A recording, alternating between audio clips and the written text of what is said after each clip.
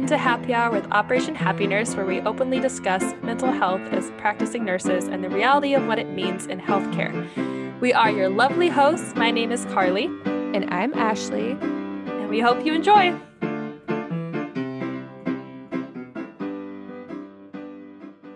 Welcome back to Happy Hour with Operation Happy Nurse. Today, Ashley and I have another special guest joining us, Dr. Rachel Herz. So Dr. Herz is a world-renowned expert on the science of smell. She is a neuroscientist on the faculty at Brown University since 2000 and Boston College since 2013. She has been conducting research on the subject for over 20 years, in addition to consulting for numerous international corporations. Her published books include The Scent of Desire, That's Disgusting, Unraveling the Mysteries of Repulsion, and Why You Eat What You Eat, the science behind our relationship with food. So thank you, Dr. Herz, for being with us today. Hello. Thank you so much, Carly and Ashley, for having me on. We're so excited to have you today. So how did you start working in the world of aromatherapy and with the psychology of scent?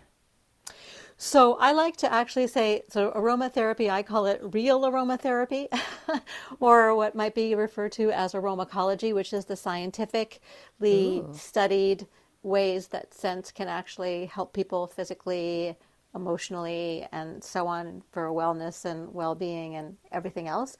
And the difference here is that it's not about sort of magical elixirs. It's really about sort of scientifically verified ways that as a function of how the sense of smell works and how it works with our emotions and memories, it has impact for our wellness, reducing stress, increasing our immune system, generally giving us a better lifespan and health span. So I got started because, and it's fact actually 30 years. Oh my gosh. 31 years in fact that I started doing this for my PhD. And basically I had an undergraduate background in biology, and I was trying to figure out how I could marry biology with psychology, and the sense of smell presented itself as a perfect way, and in particular studying what were the special features of emotional memories triggered by smells. And so that's how it all started. And since then, I have been continuing to research how smell and emotion and memory are connected and how learning is connected. And especially recently, really gotten into the health side of things and how smell itself can improve our health, like I mentioned before, both mental health and physical health, and also how our sense of smell itself is intrinsically tied to our health. So not only is it the case that scent can produce positive effects on our psychological health and our physical health, but our sense of smell itself is intimately connected to our physical health. For instance, if you have a dramatic drop in your sense of smell in middle age, it can actually be a foreshadow of death within the next 5 years. Wow. And decreases and distortions in our sense of smell are actually the first warning sign for COVID-19 infection.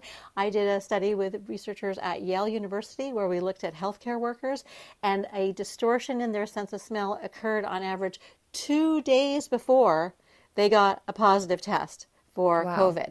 So it can have a really dramatic impact for being a sign of illness. And another way that it's a sign of illness is for neurological diseases like Alzheimer's disease and Parkinson's disease, where a decrease in the ability to smell can occur decades before the other symptoms that normally go with those illnesses are seen.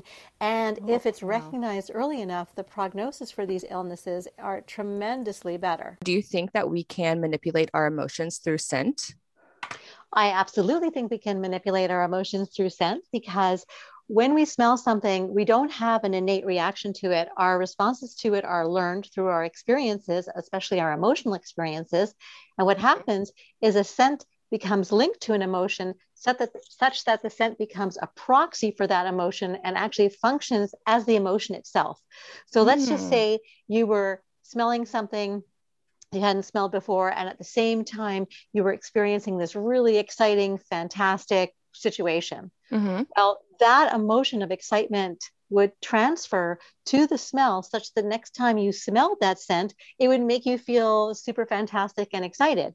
And when we are experiencing an emotion, everything that happens to us inside happens to us outside, and vice versa. So, if I said something to you that made you really sad and you started to cry, that's a full reaction. That's a full emotional kind of response. You don't have to Right. get beaten up in the street to start crying. It can just come from inside your mind. Right. And the same thing happens as a function of the smell being connected to an emotion. When you smell it, it activates the same circuitry. It's directly connected to our emotional neurology, and the emotion is fully experienced. So we can use scent in place of bringing up an emotional state as a function of the fact that it is the emotional state. Right. That makes a lot of sense, because I feel like I've had encounters where I smell something that just reminds me of my past and it brings me back to this place. And it's so fast, but that makes so much sense, because you do, associate these smells with emotions that you had, in the past or now. So that's very interesting. Well, the other thing is, so you're saying it brings you back to a specific place, like you're remembering kind of the content of the memory, but Mm-hmm. often it can be that all you experience is the feeling. So you have the feeling of like feeling really happy or wistful or energized or whatever the case might be, Mm-hmm. and you don't even really know why, because of the fact that Right. the first and fundamental aspect of our experience with smell is emotional, and we don't always get back the full blown, oh, it was because I'm thinking it's reminding me of this, that, or the other thing. Mm-hmm. So it's really the emotion that's primary. And then we potentially get all the kind of cognitive details filled in. And this is actually the reverse of other kinds of memory experiences we have. Like if you were listening to music, for example, Mm-hmm. and music can make you feel really calm and relaxed and happy and so on. But the music would be connected to some kind of memory or image first, and then you evaluate that mentally and go, oh yeah, that's really nice, it's making me think of this and so on. Mm-hmm. So the emotion, even though it's really quick, is actually secondary to the kind of analytical response you have first, whereas with smell, emotion is first, and then you get the kind of cognitive analytical build on that. Oh, Yeah, that's that's interesting. super interesting. I was Wow. listening, I was watching your TED talk of kind of about that, and you really went into about emotion and smell and how smell has a lot to do with the emotional center and amygdala and memories. And Mm-hmm. I liked how you spoke kind of, I know it's more negative, but how a lot of people with PTSD kind of have that smell to emotion effect where if they had a bad memory or had a bad situation and they smelt something and it brought them back to that time, that it can kind of trigger that PTSD response. And that was really interesting, like Yeah, no, psychologically. thank you. Yeah, it's unfortunate that it works in the negative, and it works very potently. I mean, it is really a problem for people, especially those who've had, combat experience or Mm-hmm. first responders and so forth, where smells are very much present in the trauma that they're Mm-hmm. going Hmm. through when they're dealing with the situation.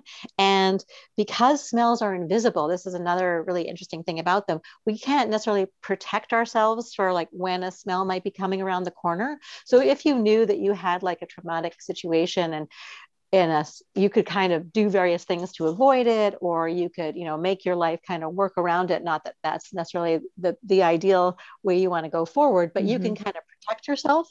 But with smell, you never know when someone might be walking by wearing a cologne that was involved with, maybe the assailant that attacked you in the parking lot was wearing the same cologne, or if Right. you've been in combat, like the smell of a barbecue, which unfortunately has the same smell as burning people. Um, Mm. if you're cooking meat, and that kind of smell can just be overwhelming. And because it's so emotional and because it sort of blindsides you, people become really debilitated by this form of PTSD trigger. Oh, Right. Definitely that's imagine. right. That's so sad. And I mean, it is sad that it can happen in a negative way, but also I've never in my brain just thought, oh, smell is invisible, but that is a really good way to put it, because you can't predict it and you can't protect yourself from certain things like that. So that's interesting. So also, I was interested when you talked about on your TED talk about smell and physical attraction and how you were attracted to your husband. And I think that was really cool. So let's talk about that. So actually the way that we, our attraction to other people's body odor, especially as women, we actually find how a man smells, or I'm going to say in heterosexual situations, this is really sort of an explanation because it all has to do with sort of selfish gene and reproduction and getting yourself out into your genes out into future generations. So although smell is very much involved in homosexual and lesbian relationships too, the sort of theory behind this has to do with heterosexuality because it's about genes going forward. Right. Reproduction. Yes. So that, and since that doesn't happen in homosexual relationships, the sort of the theory isn't really applying in this particular case, but it certainly is involved in the sense of, you know, the emotion and love and sexuality and so on. But where this comes into play in terms of the background theory is that what is super interesting is that everybody, unless you have an identical twin, has a unique body odor. And that's why the tracking dog can find you when you leave your t-shirt behind in the jail cell and does not go after anybody else. So only you smells like you. And it is as unique literally as your fingerprint. Now, the genes that control that, your scent, are actually the genes of your immune system. So everybody also has a unique immune system. And why this is really interesting and important is that health is obviously intrinsically tied to your immune system. Right. And from the point of view of reproduction and passing your genes on into future generations, you need to have children who are going to be healthy and hale and grow up to reproduce themselves and keep passing on the genes and so on. Right. So the most important thing for determining whether or not a child is going to be healthy is their immune system. You know, do they have recessive traits that are going to get them into trouble or make them not able to have children and so forth? You know, are they going to die too young because of whatever immune system they have and therefore not be able to reproduce? So that's kind of like the basic background to the health of a child being so critical and that they grow up and are able to reproduce. And from the point of view of biology and attraction, since your body odor is a representation of your immune system, finding someone who is most complementary to your immune system is key for having a child that is going to be maximally healthy. Because you don't want someone with the same immune system as you, because you could be carrying recessive traits that aren't good and you don't want those doubled up. Right. And you also want to cover more illnesses that you may be protected for than just whatever you have. So you want someone who's really different from you. And so that will give maximum coverage for various diseases to your offspring, as well as minimizing any potential deleterious replications.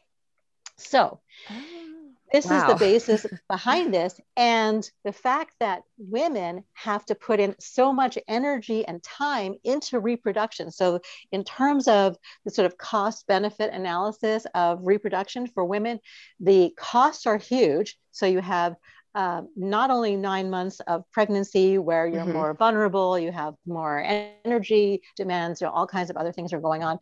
But prior to the advent of, you know, milk formula and everything like that, a woman had to be breastfeeding for her infant to survive.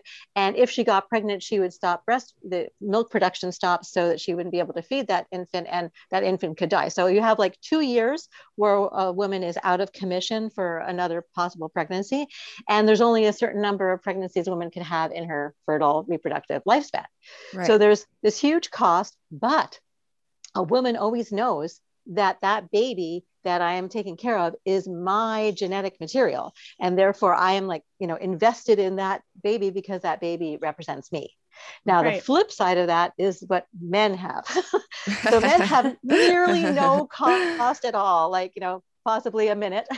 Right, for sure. In terms of, you know, the act of reproduction itself, but they have the total uncertainty. Are you sure that baby's really mine? I mean, they just have to go on the word of the woman saying, yes, this baby is yours. Can't you see it has your dimples? But in any event, the idea here from a reproductive strategy perspective is that for men, the best strategy is to have sex with as many possibly fertile females as possible, because then you have the greatest chance of your genes going out into future generations. Because on average, you know, statistically speaking, if I impregnate possibly lots of women, then there's this, you know, greater potential for me out there in the future. Whereas for women, they want to make sure that if they have a child, it's going to be healthy and survive and thrive and have babies herself. Right. So what she's most concerned about is the health of the child. And health of a child is determined by immune system, which is determined by a man's body odor. And actually fertility of a female is determined by her looks. So it's not just superficial that men are like, how a woman looks is so important. It's actually because, certain hip to waist ratio, full lips, lustrous hair, bright skin, etc. All of those are signals for fertility. And therefore, that's why men are drawn to them. Again, very simplistic, but from a biological perspective, there's real reasons for this. Wow. And so from when we get back down to how we are with each other, when a woman smells a guy and he just smells great to her, this is probably a signal that he would be a good reproductive match. Now, I'm not necessarily saying, he's the best person to live your life with, but from a reproductive perspective, that's actually significant. And unfortunately, in the real world these days, wearing perfumes and colognes and all those other kinds of things can mask body odor. Right. And if women are on the pill, it can also change what kinds of body odors women find most attractive, and in fact lead women to making a mistake biologically where they find the smell of men who are more genetically similar more attractive, whereas women not on the pill find men who are more genetically dissimilar in terms of their immune genes more attractive. So anyway, this is kind of a long story, but going back to my husband, I was actually on the pill, so it doesn't really count, but we weren't going to have kids anyway. So because he already had kids, this is my second husband. But yes, I mean, to me, his smell is, comfort and love and warmth and wonderfulness. So that is so interesting, because it's like almost makes you want to say like love at first smell instead of first like sight. Because I'm thinking like that's so important. It is. Do you think? Not only that, but just to bring this up a little further, is that, the number one complaint that women have in divorce, therapy, as it were, marital counseling, is I cannot stand how my husband smells. And if she can't stand how he smells, they're not getting intimate. And what has happened here, going back to emotion, is how the emotion of I can't stand this guy has transferred to his scent. And it's really difficult to overcome this barrier. And one thing that I recommend if people are going through this is go with your husband who you're trying to maintain your relationship with to find a fragrance that the woman really likes. And so then you can kind of build a new emotional connection through that. Positive response. Yeah. Wow. That's so interesting. Do you think this happens like naturally, or do you think there's a little bit of emotional intelligence behind it, because so much about it? So did you go into it knowing that, you would find smell the right man? Yeah. Yeah. So actually, I think that it's not at all, necessary to have real awareness of this. So the research that I've done on this has been with undergraduates, men and women, heterosexuals who really are not self-aware.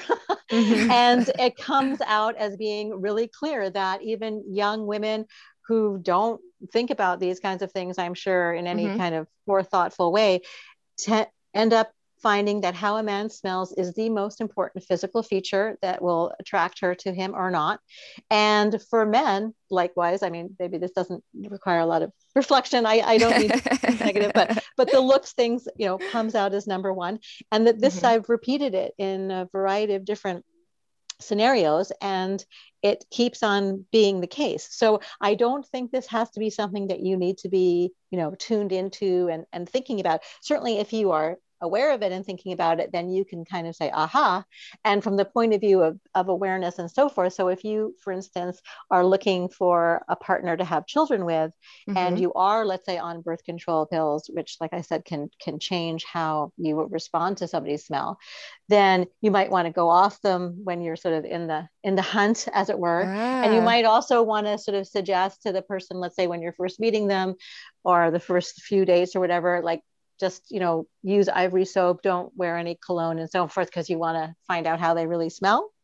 Because that is certainly, like I said, not the only thing. Of course, their personality and how you're going to get along and values and everything else are going to be critical. But at a biological level, it is something to consider if when you smell him, you're like, oh, this is nice. Or if you're like, there's just something wrong. And, he just had a shower. It's clear. It's not like there's something bad. It's just that it's not right. That's, And women know it. I mean, women know like it's just not right, or it smells right.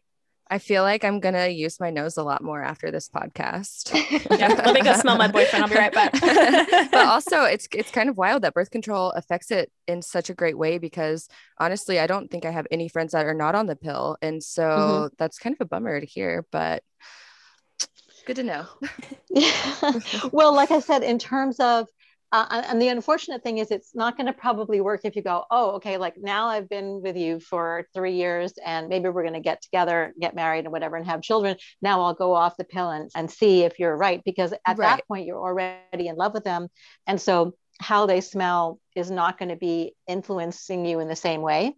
For sure. So you're not going to be able, so it's when you don't really know them that you and don't have an emotional connection already, that you want to be able to sort of suss it out with your nose. But I agree, you know, it is a problem in modern society, modern Western society, that there is the birth control pill is so prevalent, and actually has been an argument as to why, you know, miscarriage rates and difficulty sort of conceiving is really also a big modern problem, and did not used to be the case nearly to the same extent. So certainly age also plays a factor. Women tend to be older these days, and men too, when they start to have a family.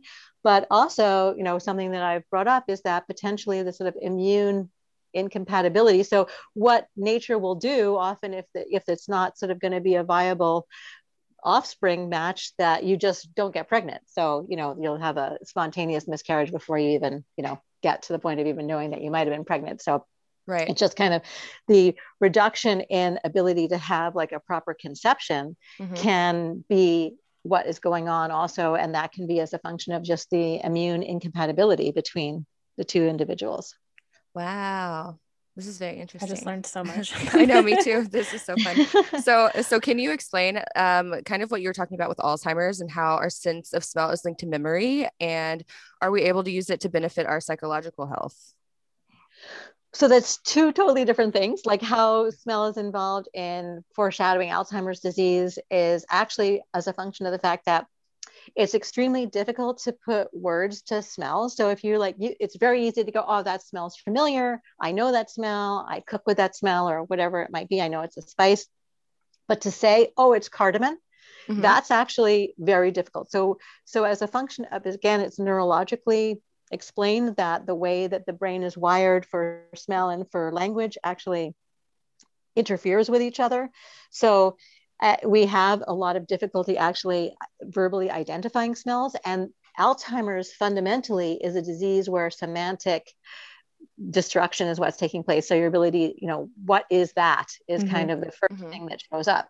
And if you already have a problem, healthily speaking, say, what is that in terms of a smell, the first place that you're going to see that perturbation is in a system that's already really vulnerable to having naming problems. And so if you a person who, let's say, always was a really avid cook, and now, you know, let's say they're in their early 50s and they're standing in the kitchen, they've got a spice jar in their hand and they're sniffing and they go, I can smell something, I just have no idea what it is. That could be a sign that maybe you should get a neurological test, because like I said, you know, everything else is intact and can be for decades more. But if you find out, let's say you're a carrier for the ApoE allele, you know, et cetera, you know, if you can start intervention early, the gains are tremendous in terms of, you know, prognosis and outcome, positive life, and so forth. That's very interesting. The other side of the question, I think you asked, if I can remember, is how we can use this for other, like psychological health. Yeah. Well, that Which just goes back. Yeah, I mean, first of all, so cognitive health is psychological health. So your memory is certainly part of your psychological health. And we can use smells to help our memory just in general. So like if you're learning something and you want to remember it better, one thing that I've actually done research on, and you can put it to use, is if you bring in a scent that's not familiar to you, because you don't want to have prior associations already to the smell. So you want to have a new scent with you. So like take a new perfume or something and study for whatever exam you have with the new perfume there. And then wear that perfume to the exam, you will actually be able to remember more of what you studied, because that smell will become connected to that information, that whole experience of studying, and help bring back the information that you learned during that episode.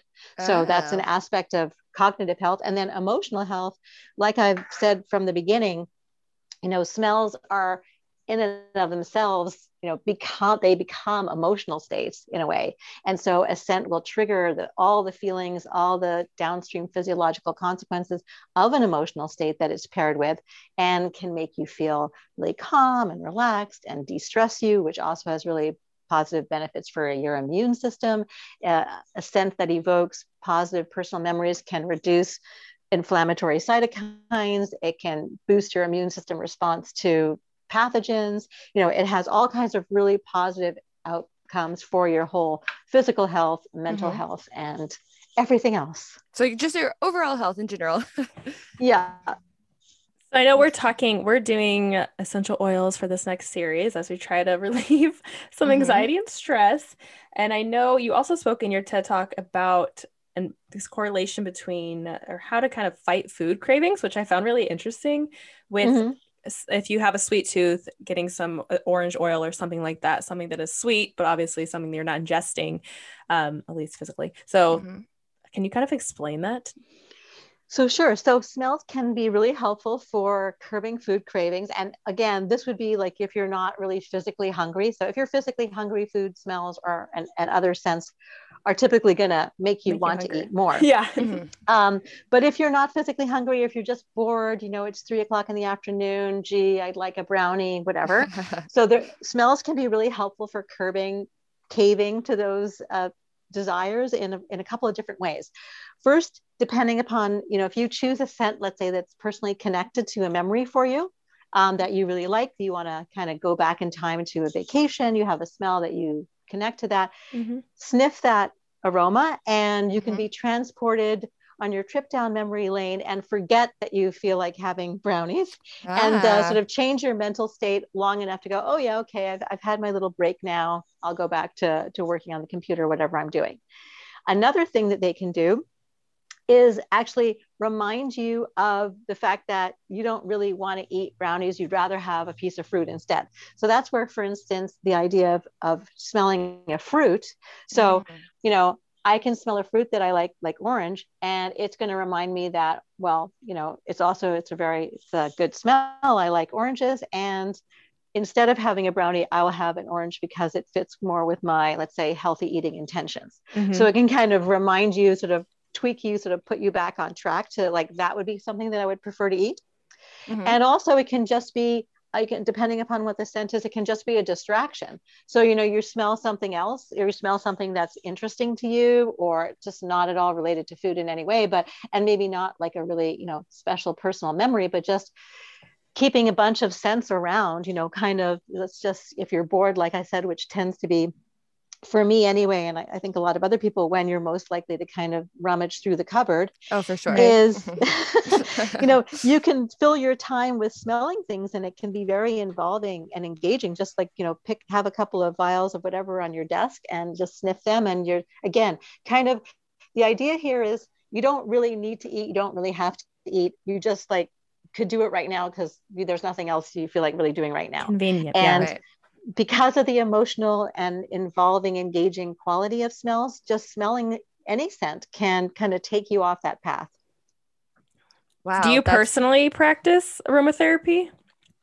Again, sort of not like yes and no. I mean, I don't really like the term aromatherapy because to me, it's sort of, caught up with the kind of folklore and everything else. But from the perspective of using scent to enhance my health, and especially emotional health, right? There's smells that really, and right now too, in particular, because of not being able to see people, the smell of, I have a bottle of my mom's perfume because I haven't been able to see her. That's sweet. And she has a bottle of mine. Oh, that's so sweet. Yeah. So, things like that, and scents that I really personally like. So the idea that, lavender is relaxing, and some, citrus is invigorating, and so on. That's culturally sort of true, but each individual also has all their own personal favorites and smells that are connected to their special memories and people and emotions. So it's finding out for yourself. So I have smells that for me, I really like. And so I'll smell those. But the problem is, or the caution really is that you don't want to overdo it, Mhm. because if you keep on smelling the same scent over and over again, you're actually going to become adapted to it and stop being able to detect it, to be able to pick it up. So Oh. you want to have, as much as possible, kind of a variety of different smells to go Mhm. to when you're feeling down or whatever the case might be, so that you don't overdo just one scent, and like don't keep doing it all day long. So, Yeah. because like I said, you very quickly, the receptors in your nose actually stop responding to the same chemical odorant when it's constantly there. So this can Oh. happen even within just 2 minutes. Oh, it's So like you almost like a really want to, tolerance. yeah. So you Interesting. just want to smell briefly and then move on. Interesting. Do you feel like do you feel like it's just the same with perfume or cologne that you wear? If you wear it every day, you just kind of become immune to it? Absolutely, it's exactly the same thing. So Mm. unfortunately, what ends up happening is, for the person, like I wear a certain perfume that I've been wearing for decades now, and Mm-hmm. it's really special to, because people also, like, whenever they smell that perfume, they know it's me. Like I have a friend Right. whose daughter will say to her, "You were just with Rachel," because like she can smell it on her because her mother's hugged me or something. Oh, interesting. So I mean, I really like that I'm kind of identified as, there's this particular perfume that I wear, but I really loved it when I first bought it, but I can barely smell it at all anymore. And what often happens when people, let's say they buy a cologne or a perfume they really like, Mm-hmm. they put it Mm-hmm. on, they stop being able to smell it. So then they start like basically showering themselves in the fragrance, Oh, and everybody else is choking like, oh my God, they're like wearing a right. gallon of this stuff. But meanwhile, the person who's put it on can just barely detect it. So, this is one of the problems with the fact that the person themselves can no longer smell it, but everybody else can. That's so Right. funny because back in high school, this is very specific, but I used to wear Love Spell as a fragrance by Victoria's Secret, just like a body spray. And I don't wear it anymore. But last week, I was just around a physical therapy girl, and and I was by her, and I was like, "Is that Love Spell by Victoria's Secret?" She goes, "How do you know that? And why was that so specific?" And I'm like, I don't know why, but my nose was just like latched onto that so fast, and I knew exactly what it was. So it's funny you say that because I used to wear it every day, and then I stopped for years and years. And then the moment I smelt that, it just took me back to high school, and I loved that so much. Well, you're describing two things really well there. First of all, you're describing that this is a scent evoked memory taking you back to high school, but Hmm. also that if we stop wearing the perfume for a while, then we can get the scent back again. But we need to take a break of at least 2 weeks when we're constantly with a smell to stop being able to, once we stop being able to detect it, we need like a 2 week off period Mm-hmm. before we'll be able to pick it up again. Oh, start rotating my perfumes. Noted. Yeah. Yes. Like, is taste linked to our emotions the same way scent is? As I know, I was interested because I know I always bring back to your TED Talk because I really enjoyed it. But you talk about loss of sense of smell is one of the hardest things to kind of cope with. And I know I was also interested with COVID and anosmia and that being one of the main side effects. People say that I lost like 30 pounds because what's the point of eating if I can't taste? So how does taste kind of link to our Okay, so emotions the how way is smell? scent? Okay, yeah, got it. Okay, so what people call taste is really flavor for the most part, because taste is really just the simple sensations of salty, sour, sweet, and bitter that we get in our mouth when we're eating something. And everything else from what we're consuming comes from being able to smell. So, for Mm-hmm. example, bacon, the flavor of bacon is the aroma of all the volatiles, are like about 150 of them, and the taste of salt. So if you did not have a sense of smell, all you'd be able to perceive when you eat bacon is salt. And if you didn't have a sense of smell and you bit into a potato or an apple, they would be identical. So our sense of smell is what gives our experience of flavor, and it's our brain that puts together the perception of the aroma with the perception of the taste, knits it together, and that's where we get this experience. But because it's coming from our mouth, we say the word taste. And how it's coming from our mouth is we actually it's because of we're breathing. So Mm-hmm. while we're chewing our food, the aromas molecules from the food are being released into our mouth, and they're getting up into the nose through an opening at the back of the mouth. Mm-hmm. And it's the inhalation and then the exhalation that enables that whoosh of the aroma molecules to pass over the odor receptors in our nose. And if you have a bad cold and your nose is stuffed, that airway passage is blocked, and you don't get the aroma coming from your mouth. So when people are sick or they have allergies or like food doesn't taste right. And for people who've lost their sense of smell with a COVID, for example, and it can happen with other respiratory tract infections, but it's become a really big thing with COVID, and people are really noticing how involved their sense of smell is with everything. But what's going on there is people will say they've lost taste, but they haven't. So they can still detect sour and sweet and salty and bitter, but the food that they're eating is totally not what it was at all before, because that's all they're getting is just the salty, sour, sweet, and bitter, and they're not getting any of the flavor. So it feels really terrible. And people will either, I mean, what often tends to happen over the long run when people have lost their sense of smell is they'll end up gaining weight, because the pleasurable sensations of, like, you know, fatty, creamy stuff and salty stuff, carbohydrates, and sweet stuff, carbohydrates, is still really pleasurable, because those things are hardwired for pleasure in our brain. And so people will end up eating, you know, higher calorie, salty, sweet, fatty stuff. But initially you'll find often, well, people will lose weight because it just becomes so unpleasant to eat. I mean, it's just like ruined your experience totally. Like, why bother? It's like you said, like, why bother eating if I can't get any of the joy that I normally got, if I can't tell the difference between whether I'm eating a steak or a, you know, piece of cardboard. Right. Yeah, because I watched so many videos of people on TikTok or YouTube, and they said, well, I don't have my taste of smell. I'm sorry, lost my taste of smell. So they started eating onions and hot sauce and like putting it on their tongue and seeing if they could. I'm like, is that damaging to your taste buds if you don't know what you're eating? And I mean, you know what you're eating, but you can't feel the sensations that you normally would. I'm like, that's interesting. So actually, that's a good point. So putting hot sauce on your tongue and just to get the sensation, so you would still get like that burning sensation. So to kind of feel that you're still getting something, I mean, using stuff like, so hot sauce is triggering a different sensory system. It's called the trigeminal system, and it's like the detection of heat and cooling, like menthol smells, cooling, that's trigeminal. It can, and also burn, so like really hot burning peppers and so on. So if you can't get anything other than salt, sour, sweet, and bitter, certainly adding zing, like putting horseradish on stuff or putting hot pepper sauce or, like, you know, Tabasco and sriracha and stuff, that's going to give you a lot more of a sensation. But unfortunately, it's not going to give you that flavor. So all you're going to get is like burn plus salt, let's just say.